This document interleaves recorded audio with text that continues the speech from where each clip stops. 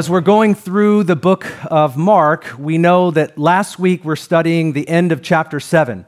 And my message at that point was faith for a supernatural breakthrough. And we talked about two different people. I mean, there was not just two different individuals, but there was one woman who had a demonized daughter, and she sought Jesus with all of her heart, fell at his feet on her knees, and cried out that he would deliver her daughter from the suffering that she was experiencing. And then we also observed there was a group of people that brought their deaf and their mute friend to Jesus, believing that he could do what no one else could do. And Jesus actually addressed that, and he healed that man. And we observed these two situations, and Jesus himself said that these ones had great faith. And so we talked about how we too want to have great faith for supernatural breakthrough, so that whenever we hit a wall or whenever we feel helpless, like we prayed today, that's where God begins. Wherever we feel like we end, but that's where God begins. He can do what we can. And so I even asked our church, and maybe you were one of those that committed to praying for a supernatural breakthrough for your youth or young adults that have walked away from the faith. And we had well over 70 people commit to fasting and praying this last Wednesday. And I believe that even if we haven't seen anything happen yet, we will see God respond to our prayers for our loved ones, because that's the kind of God that He is. And aren't you grateful that He hears the cries of His people today? Don't you know that? God hears us, and we came together and we said, Lord, we're not just going to let our loved ones go this way. We're believing that you can bring about a supernatural breakthrough in their lives. We didn't just want to read this book. We wanted this book to come alive in our own lives. And so thank you for committing. Thank you for fasting and praying. It's the first of many as we continue to commit ourselves to come before a merciful and a mighty God. And so praise God for His breakthrough. And today we are opening chapter 8, and it looks like a familiar story. It's not the same story as we read about in Mark chapter 6, but it is similar. We're reading about Jesus feeding 4,000 today, and I'm going to read from verse 1 to 26. Here's what it says, Mark chapter 8. In those days, when there was again a large crowd and they had nothing to eat, Jesus called His disciples and He said to them, I feel compassion for the people because they have remained with me now 3 days and have nothing to eat. If I send them away hungry to their homes, they will faint on the way, and some of them have come from a great distance. And His disciples answered Him, where will anyone be able to find enough bread here in this desolate place to satisfy these people? And He was asking them, how many loaves do you have? And they said, 7. And He directed the people to sit down on the ground, and taking the 7 loaves, He gave thanks and broke them and started giving them to His disciples to serve. And they served them to the people. They also had a few small fish, and after He had blessed them, He ordered these to be served as well. And they ate and were satisfied. And they picked up 7 large basketfuls and what was left over of the broken pieces. About 4,000 were there, and He sent them all away. Immediately He entered the boat with His disciples, came to the district of Dalmanutha. The Pharisees came out and began to argue with Him, seeking from Him a sign from heaven to test Him. Sighing deeply in his spirit, He said, why does this generation seek for a sign? Truly I say to you, no sign will be given to this generation. Leaving them, He again embarked and went away to the other side. And they had forgotten to take bread and did not have more than 1 loaf in the boat with them. And He was giving orders to them, saying, watch out! Beware of the leaven of the Pharisees and the leaven of Herod. They began to discuss with one another the fact that they had no bread. And Jesus, and Jesus, aware of this, said to them, why do you discuss the fact that you have no bread? Do you not yet see or understand? Do you have a hardened heart? Having eyes, do you not see? And having ears, do you not hear? And do you not remember when I broke the 5 loaves for the 5,000? And how many basketfuls of broken pieces you picked up? And they said to Him, 12. When I broke the 7 for the 4,000, how many large basketfuls of broken pieces did you pick up? And they said, 7. And He was saying to them, do you not yet understand? And they came to Bethsaida, and they brought a blind man to Jesus and implored Him to touch Him. Taking the blind man by the hand, He brought him out of the village, and after spitting on his eyes and laying His hands on him, He asked him, do you see anything? And he looked up and he said, I see men, for I see them like trees walking around. Then again He laid His hands on his eyes, and he looked intently and was restored and began to see everything clearly. And He sent him to his home, saying, Do not enter the village. Amen. This is the word of the Lord. In 2017, a man walked into a church service in Sutherland, Texas, and he killed 26 people before fleeing the scene. I remember processing that story with several from our church back then. I was not at this church at the time, but I was a pastor at a church up north, as most of you know. And we talked about a lot of things when we heard the news. And being a global community, you tend to hear about these things very quickly. You're able to know about an atrocity, a tragedy, like we had just found out this last week in Texas. Within hours, we all know what's happened somewhere very far away from us. At the time of this mass shooting, we as a church and as leadership, we talked about all kinds of things that day. We talked about security in church. That was where I learned that 65 to 75 shootings in churches a year, and the pastor is the primary target. And so, of course, we were thinking about security. How do we have more security in church? We wanted our people to feel safe. We wanted our children to be safe. We talked a lot about mental health, things that we often don't understand, factors that they're not invisible, but you never know how that they're going to affect people and what that means for any given day or what people are going through.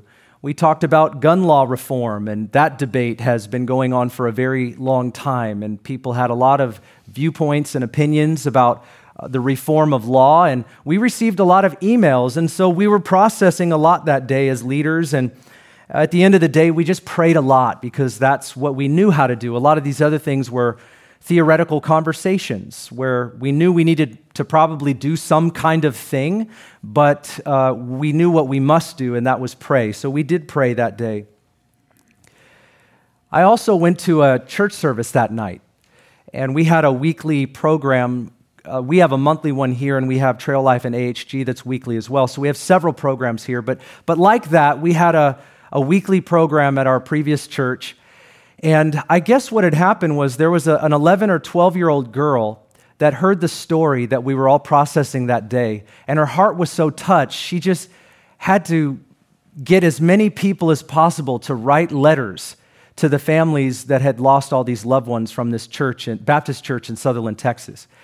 And so when I came to church that night, what I found was this girl was so inspired by what God had put in her heart. She was just thinking about the families, that she got 50 people to write letters, and she brought all of these different pages with GoFundMe pages where we could all give. And so everybody stopped what we were doing, and we wrote letters to all of the family members. Some of them we were able to write by name. We were able to get as many names as possible, and people were giving. I remember looking around, and people are on their phones, and they're giving on these GoFundMe pages. And something happened to me that night when I looked at what compassion looked like to me. It took an 11, 12-year-old girl to lead us all in an act of compassion. All of these other things need to happen. All of the conversations, all of the prayers need to be, all of that is true. We do need to do a lot of things, but it was an 11, 12-year-old girl that led us in a sensitivity toward the people that were suffering the most. And I thought, sometimes that's just what compassion looks like. Because pain and difficulty is happening all around us all the time, and it's not going to stop until Jesus returns. But there's something that I think Jesus wants to give to us because it's what he possesses, and that is this increasing measure of compassion that isn't something that we just feel, but it's what flows through our life and touches the lives of other people. Friends, I want to tell you today that Jesus wants to give us a lot more compassion because we live in a broken and hurting world, and we can get that from him. And the first thing that we must do as we approach this topic and look at this text is say, Lord, I need more compassion than I have right now. And I desire to be your hands, your feet, and your mouthpiece in a world that is hurting, in a world that is broken. And we have to recognize that compassion is not just sympathy. Sympathy is good, and I'm not suggesting that it's bad, but it's a pity-based emotional response to a person suffering. It's to suggest that I feel bad for what has happened to you. And that's a good place to start. I feel bad for what has happened to you. But that does not define compassion. Compassion is not even just empathy. Empathy is not just where we feel bad, but it's where we try to picture ourselves in that person's shoes.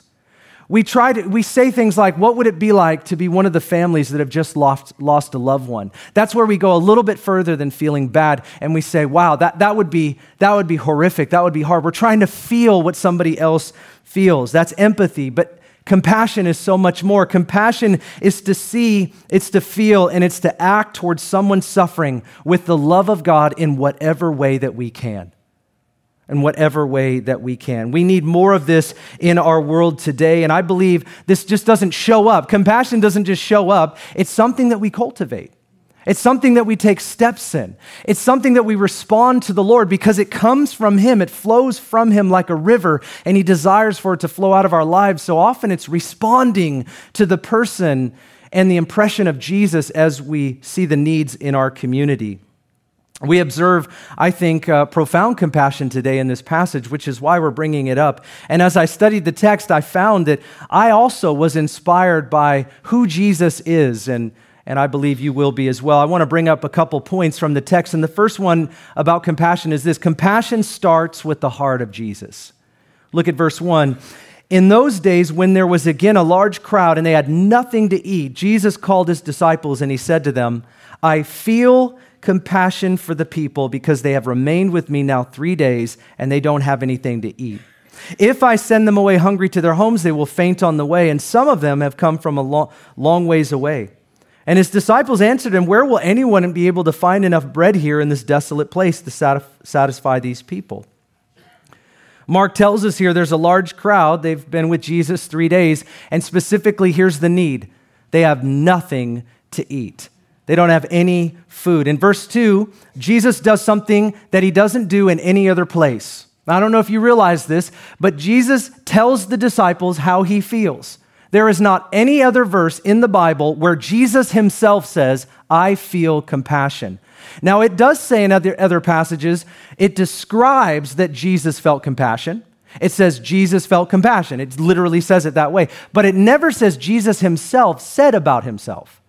So it's very powerful when you look at this story because Jesus looks at His disciples and He says this to them about how He feels. It's His response to the hunger that the people are experiencing all around Him. He looks at the need and He looks at His disciples and He said, this is how I feel about the situation.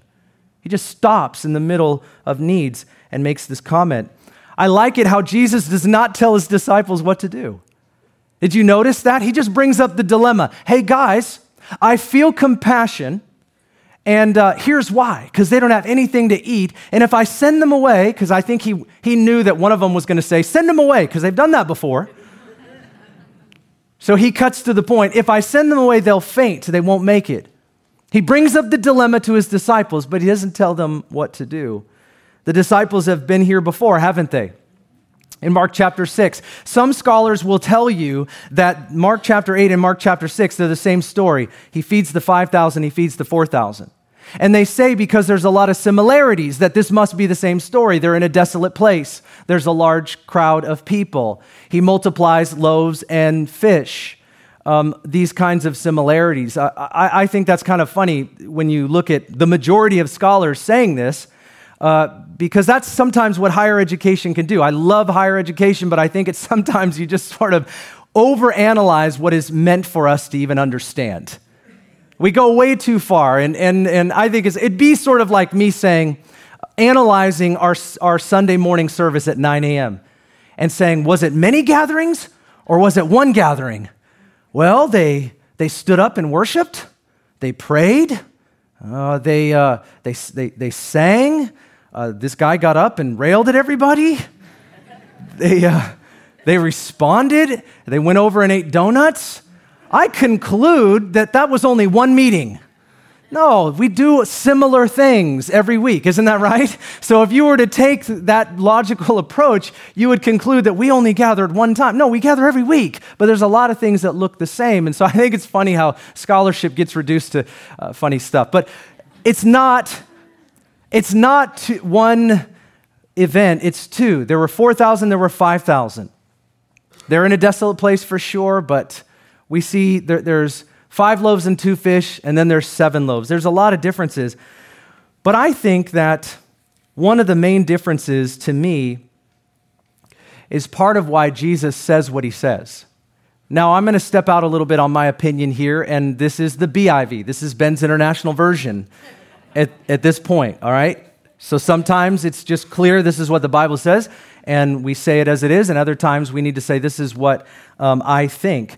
But if you look at the story in Mark 6, and it's a similar story, the disciples have been here before, but Philip comes to Jesus as the apostolic delegate, and he says, Jesus, we need to send all of these people away because we have no food, we have no resources, and they're hungry, and we need to get rid of all these people so it's not our fault that they're still hungry or something bad happens. That's my way of saying it, but it looked like compassion.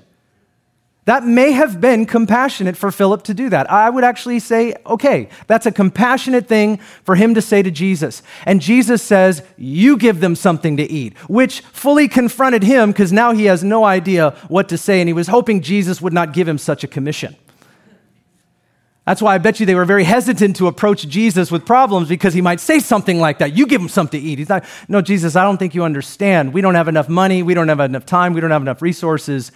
And Jesus is like, well, how much do you have? That's this famous part that we talked about last time. What do you have? You know one of the big differences between that story and this one? It's where they are. In that story, they're still in Galilee. This is a Jewish region. The disciples are Jewish. We understand that Jews and Gentiles have quite a bit of hostility toward each other. You know where they are right now? They're in Decapolis. This is a Gentile region. It's my opinion that the reason the disciples weren't the first one to say anything about the needs of the people is because they're in a Gentile region, and I think they're struggling with having compassion on a people that they don't like. I think it was a lot easier for them to say, Jesus, we need to send these people away, the Jewish people, back a couple months ago, because we really care about that, and it's in our own community. But now they're out in Decapolis, which is overwhelmingly Gentile. And Jesus looks at his disciples and for the only time in the gospel says, I feel compassion. Look at that. I feel compassion. You guys may not, but Jesus is telling them because he wants them to feel what he feels. See, that's what discipleship is like. Jesus will often say things to us. He will often say things to his disciples as we gather around the sacred text. And what we're reading about is how the Son of God feels because he wants us to own that very same sense that he has for the people. But I bet you, this is my opinion, is that one of the reasons why the disciples weren't in the same place as Jesus is because they felt a certain way about the people that were in front of them. And here's the question that I have. Do you and I have the same hesitations at times depending upon who is in front of us? It's easy for us to say, like, I would address any need in front of me until it's a person that you disagree with, until it's a person that you dislike, until it's a person that's offended or wounded you. And this is why Jesus labors again and again for us to cross those boundaries and say, you need to love your enemies. You need to pray for those that despitefully use you. He's challenging the disciples. And I want to tell you something, that is challenging. Loving people that are hard to love. Praying for your enemy, people that offend you and wound you, that is challenging. It preaches well. It sounds wonderful. We read it, we write it down in a devotional, but then when we have to do it, it's like, oh, are you serious? And then it's like old time. We go, Lord, help me. Help me. And that's okay. That's a good prayer. You know, when you get in a jam, call on the Lamb. That's good. Start there. Help me, Lord. It's possible that the disciples had limited compassion. Here's a question that I have for you today. Do you perhaps have a limited compassion as well? Okay, let me raise my hand. My name is Ben, and sometimes I have limited compassion. And sometimes I'm blind to it. So even if I'm not aware with who or when or how it happens, it's true. And I'll admit it today. And Lord, help us so that we can grow beyond that to be more like you. Because isn't that the goal? The goal is to be like the one we're following. And if that is not evident in my life, Lord, help me to be like you. That's all that I desire. When you see people and hear painful stories and you see real needs, what do you feel? Do you feel sad, mad, indifferent? What do you feel? What do you feel when you drive by a homeless person asking for money? What do you feel? When you hear about someone around you struggling with an illness and you know it's probably difficult for them at home, what do you feel? Do you feel for them? Do you consider them? Do I consider them? When you hear about someone who's experienced racism in our own city, which there are a couple different stories that I've heard recently, terrible stories, what do you feel? See, what's the voice in our head? What's the voice in our heart when we hear these things, and what's going on? What's the influence in our life when this is presented to us? How do we respond, right? When you hear about an abuse victim who had the courage to share their story, I heard one this week. And it's amazing to me how somebody steps up. And yes, you know what? There are false accusations in our world. I get that. There are. And I've been around that before. But there was a person that stepped forward to share courageously about something that has been plaguing them for a number of years. And it was amazing how many different responses that there were. Sometimes we just have to learn how to stop and feel compassion for people and the courage that it took for them to do what they did. Listen, friends, I'm telling you, why would we not? Jesus just saw things that we often don't see. He saw the leper. He saw the Gentiles. He saw the sick. He saw the beggar. And yes, friends, he saw the women. And in that culture, many did not. I'm thankful that it's not the same as it is today, but we still need compassion in our world today, don't we? We need compassion in our hearts. The disciples saw a problem they couldn't solve. The Pharisees saw uncleanness that they didn't want, but Jesus saw people that he wanted to help. The difference is always the disposition of the heart, isn't it? It's always what's going on in here.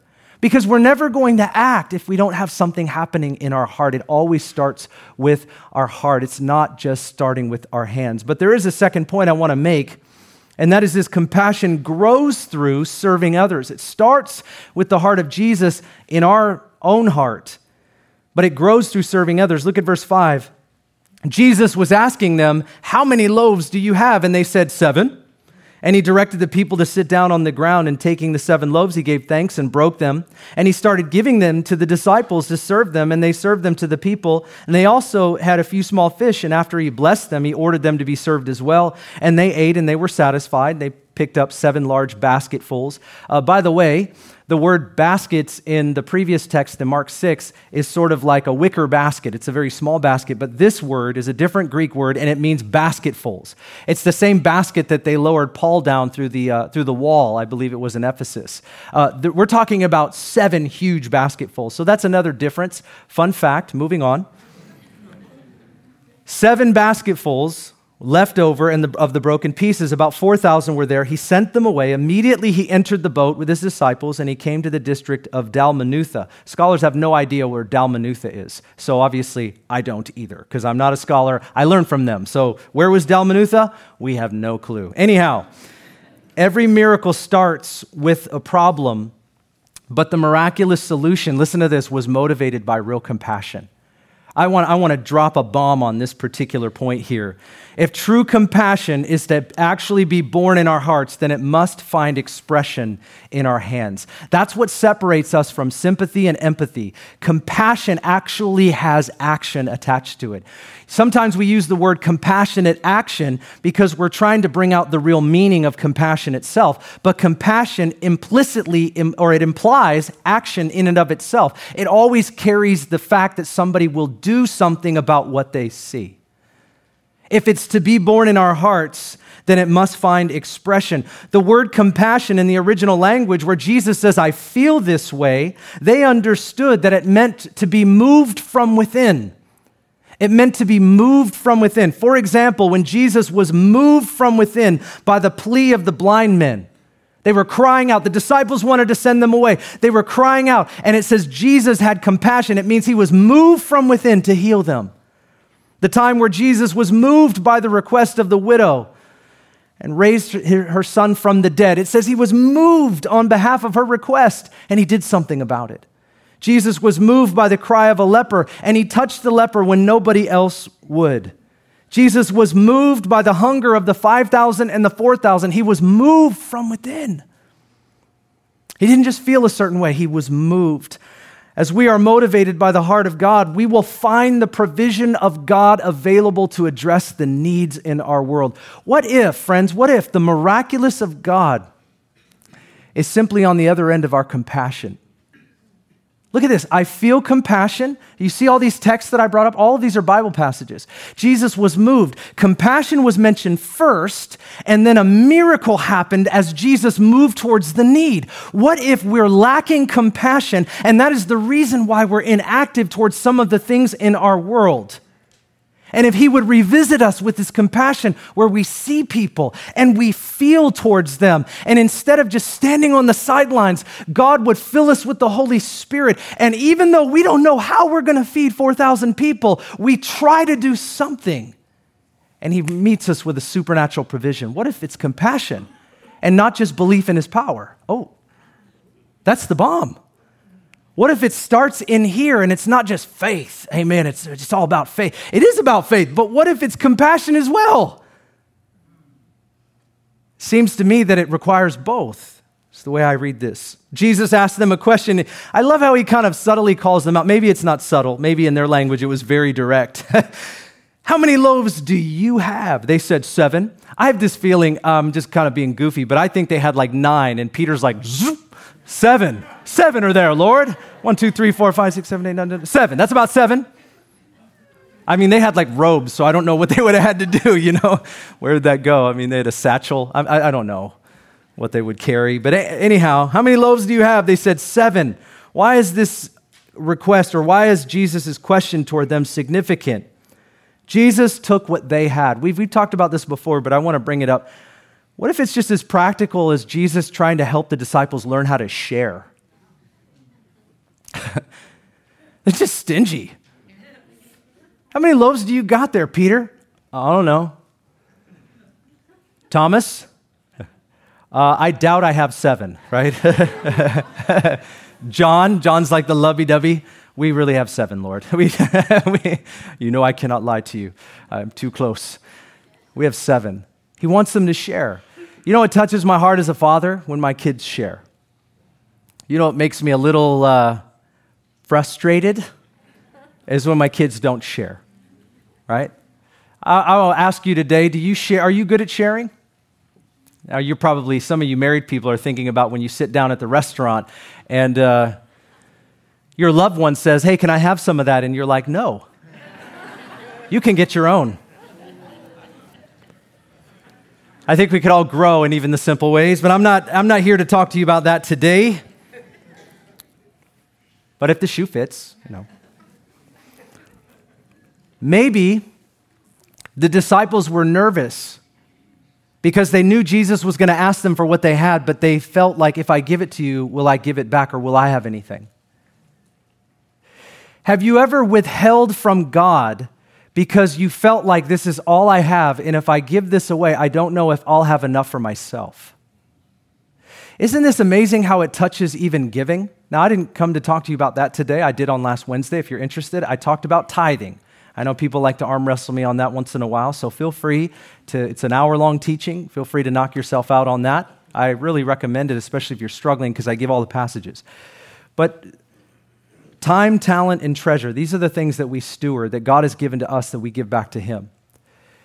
God gives them to us, and then he asks us to give them back, and then when we give them back, what we find is he multiplies them. But the process is, if we don't learn how to trust the Lord in giving back to him what he's given to us, we don't see the miracle of God. And that's the motion of the miraculous, honestly. Whether it's the money that we have, or whether it's the time that we have, or whether it's the talents that we possess. That sometimes it's like, I don't have enough time. I can't serve. I don't have enough time. The fact is God can redeem the time, and we can reprioritize. And here's what we find. Sometimes we're hesitant. Sometimes we're apprehensive to do the thing that we're even in our hearts, we're inspired to do. Like, I want to give toward that. I want to serve in that way. I feel that need and I want to do something about it, but we withhold. And when we withhold, we continue to feel that need, and it becomes what I would call a religious guilt. It becomes a religious guilt. And then we shut off. When that happens, if we keep doing that, what happens is we shut off to the needs around us, and it continues to grow. Friends, we might not be able to do a lot, but we can do a little. Look at this 4,000 people out here. How are my 7 loaves going to do anything for these 4,000 people? The disciples aren't even thinking about what might happen if they give it to Jesus. But you know what's crazy is they've been here before. They've been here before. They knew that Jesus took 5 loaves and 2 fish, multiplied it, fed more than 5,000 people. They've been here before, but here's the real issue. Have we not been there before as well? Can you not remember a time where you didn't have the money or you didn't have the time, but you gave it anyways, and you saw God in return make the most of it, not only for the needs, but also He gave to you enough? They came with 7 loaves, but they left with 7 basketfuls. I mean, who's the one that really won in that situation? What's Jesus trying to teach His disciples? He's trying to teach them that you need to be motivated by compassion, that when you see the needs, even if you feel like you can't do anything about everything, you can do something. You can do something. And when you do something, God can multiply the something that we give into a whole lot more. True compassion doesn't just want to help a need. True compassion actually does help a need. In April 20th, 2020, my family and I had only been here at that point for I think 9 months, 8 months. And the pandemic had just gotten underway, and we were all quite confused at that time. But there was a horrible thing that had happened, and I mean, many terrible things were going on at that time. But I remember 3 blocks from here, a 19-year-old young man was walking down the street right here on 21st Avenue, right out in front of the Westway area there, the Westway Community Center. And a car pulls up and gunned him down. 19-year-old, his name was Damien. You might remember this story. It was the first of a couple that happened during that month, actually. It shook me when I learned about that news. We learned about it very quickly. 2 hours before that, my daughter and I were walking at the same place, because we live right down the street. And we walked that whole circle because in the pandemic, we were trying to get out and walk as much as possible. We had just walked 2 hours before, right where it had happened. And so the first feeling that I had when I learned about Damien being shot there was I was fearful, because I was with my daughter, and as a father, and my wife would feel the same as a mother, we want to protect. That's the first instinct that I had, is I want to protect.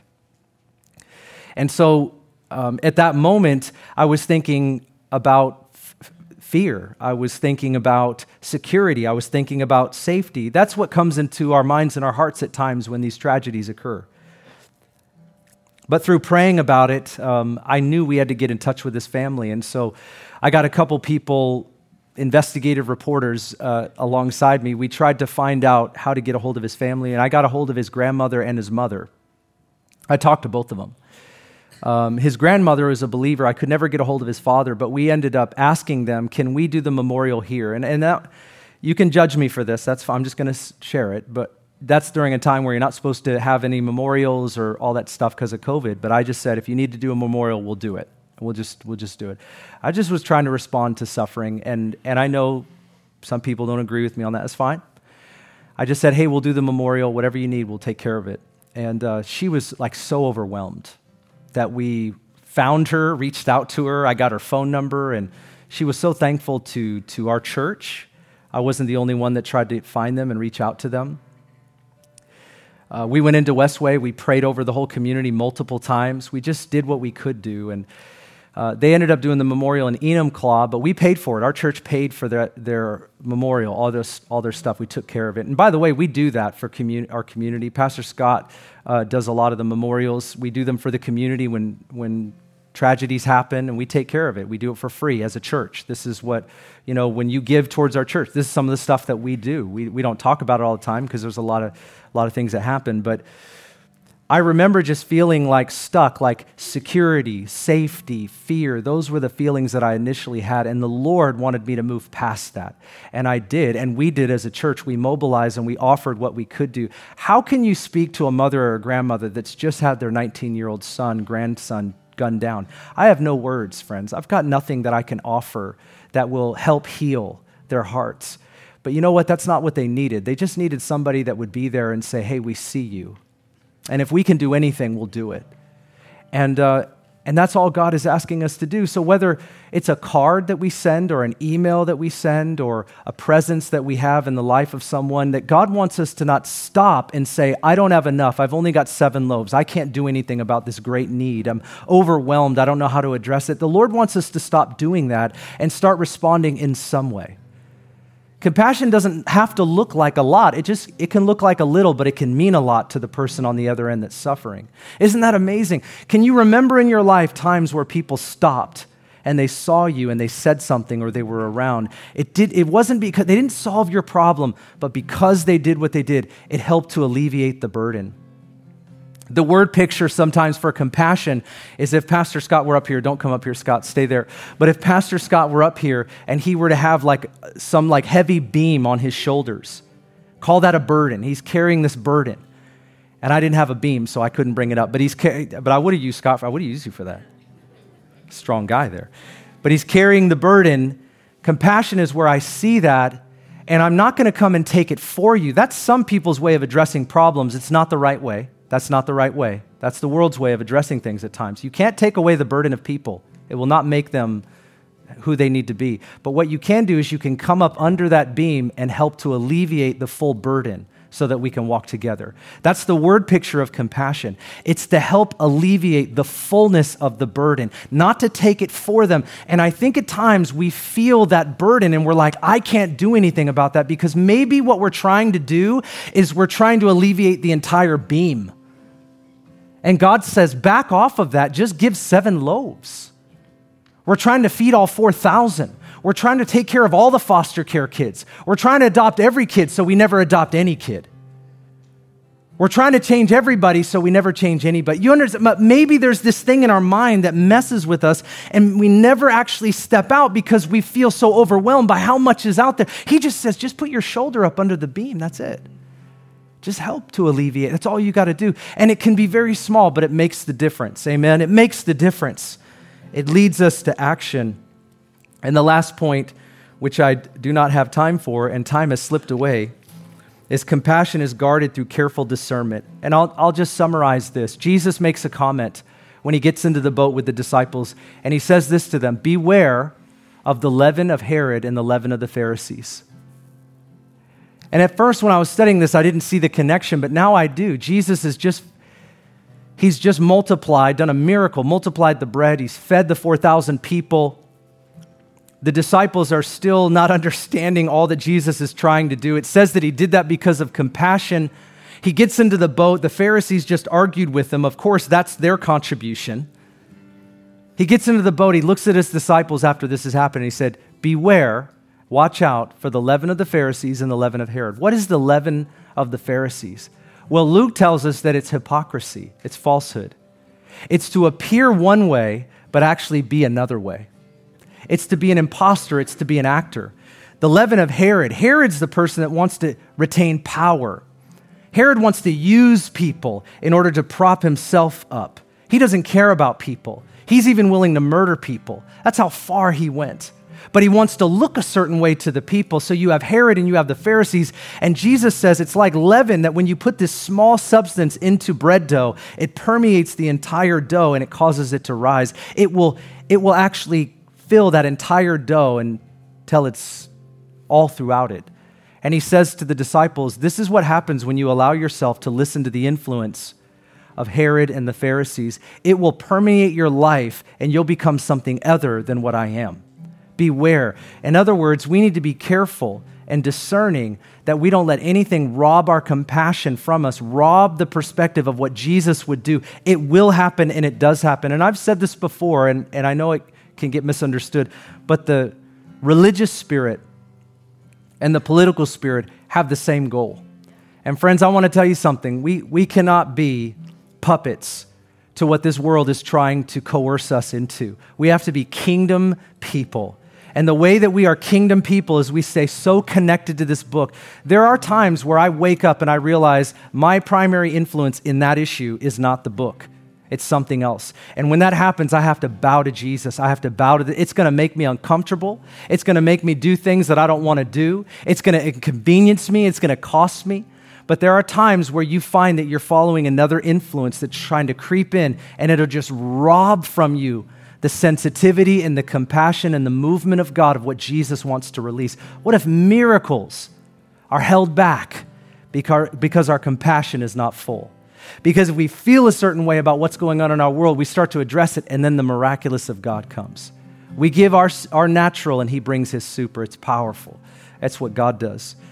Well, hey, listen, you may say, Ben, I don't know where to start. And I'm like, I know you may not, but we've got a food pantry. We feed people here every week. Did you know that your church feeds 70 to 100 people every week? How many of you are involved in the food pantry? Thank you for serving. You can do that on Wednesday morning. We've been doing that for 20 years, way before my time here. I'm thankful that we do that. We have a ministry called Hope for Families. Our desire is to develop 50 care communities to wrap around those that are stuck, struggling, and suffering. 50 care communities. See, nobody can do everything, but everybody can do one thing. And that's our desire with Hope for Families, is to come around these families, not just to talk about it, not to feel bad about it, but that we can grow together in bringing hope. And we can play a small part, each of us, in doing something. That's our desire. And by 2023, I'm asking that we have 50 care communities out of our church. That's probably 200 people where we can all play a part in seeing hope come alive. Hey, would you stand? Thank you, Lord. We are running a little later because of prayer, and that's on us. We needed to pray as a church.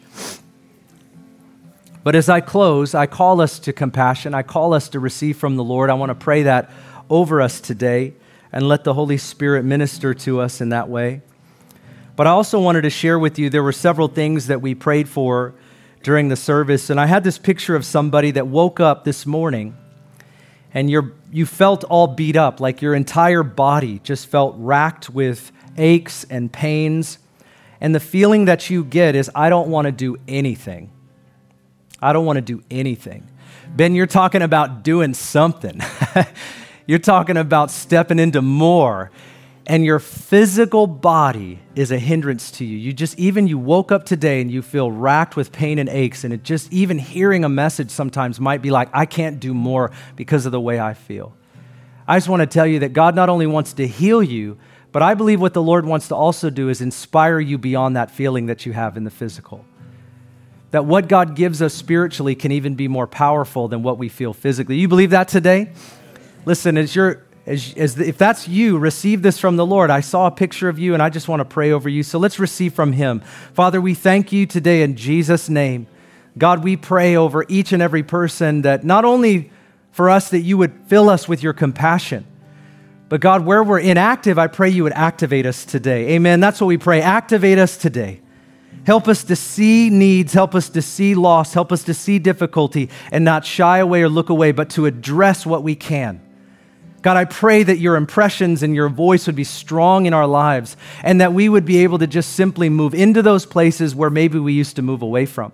And there's some in this room, Lord, right now that we used to be like that, but maybe the last 2 years have stripped it away or taken it, robbed it from us. Lord, we pray, give it back.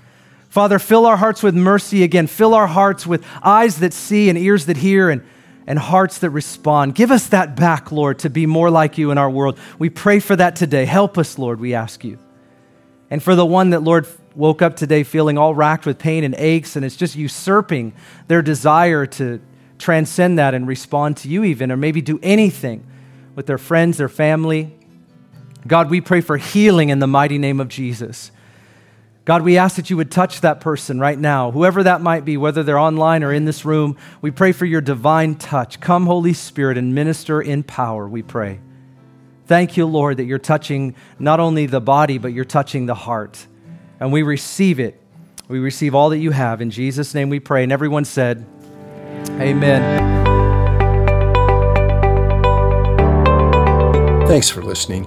If you'd like more information about Northwest Church, go to our website, nwcfoursquare.org, or download our app in any of the app stores by searching Northwest Foursquare Church.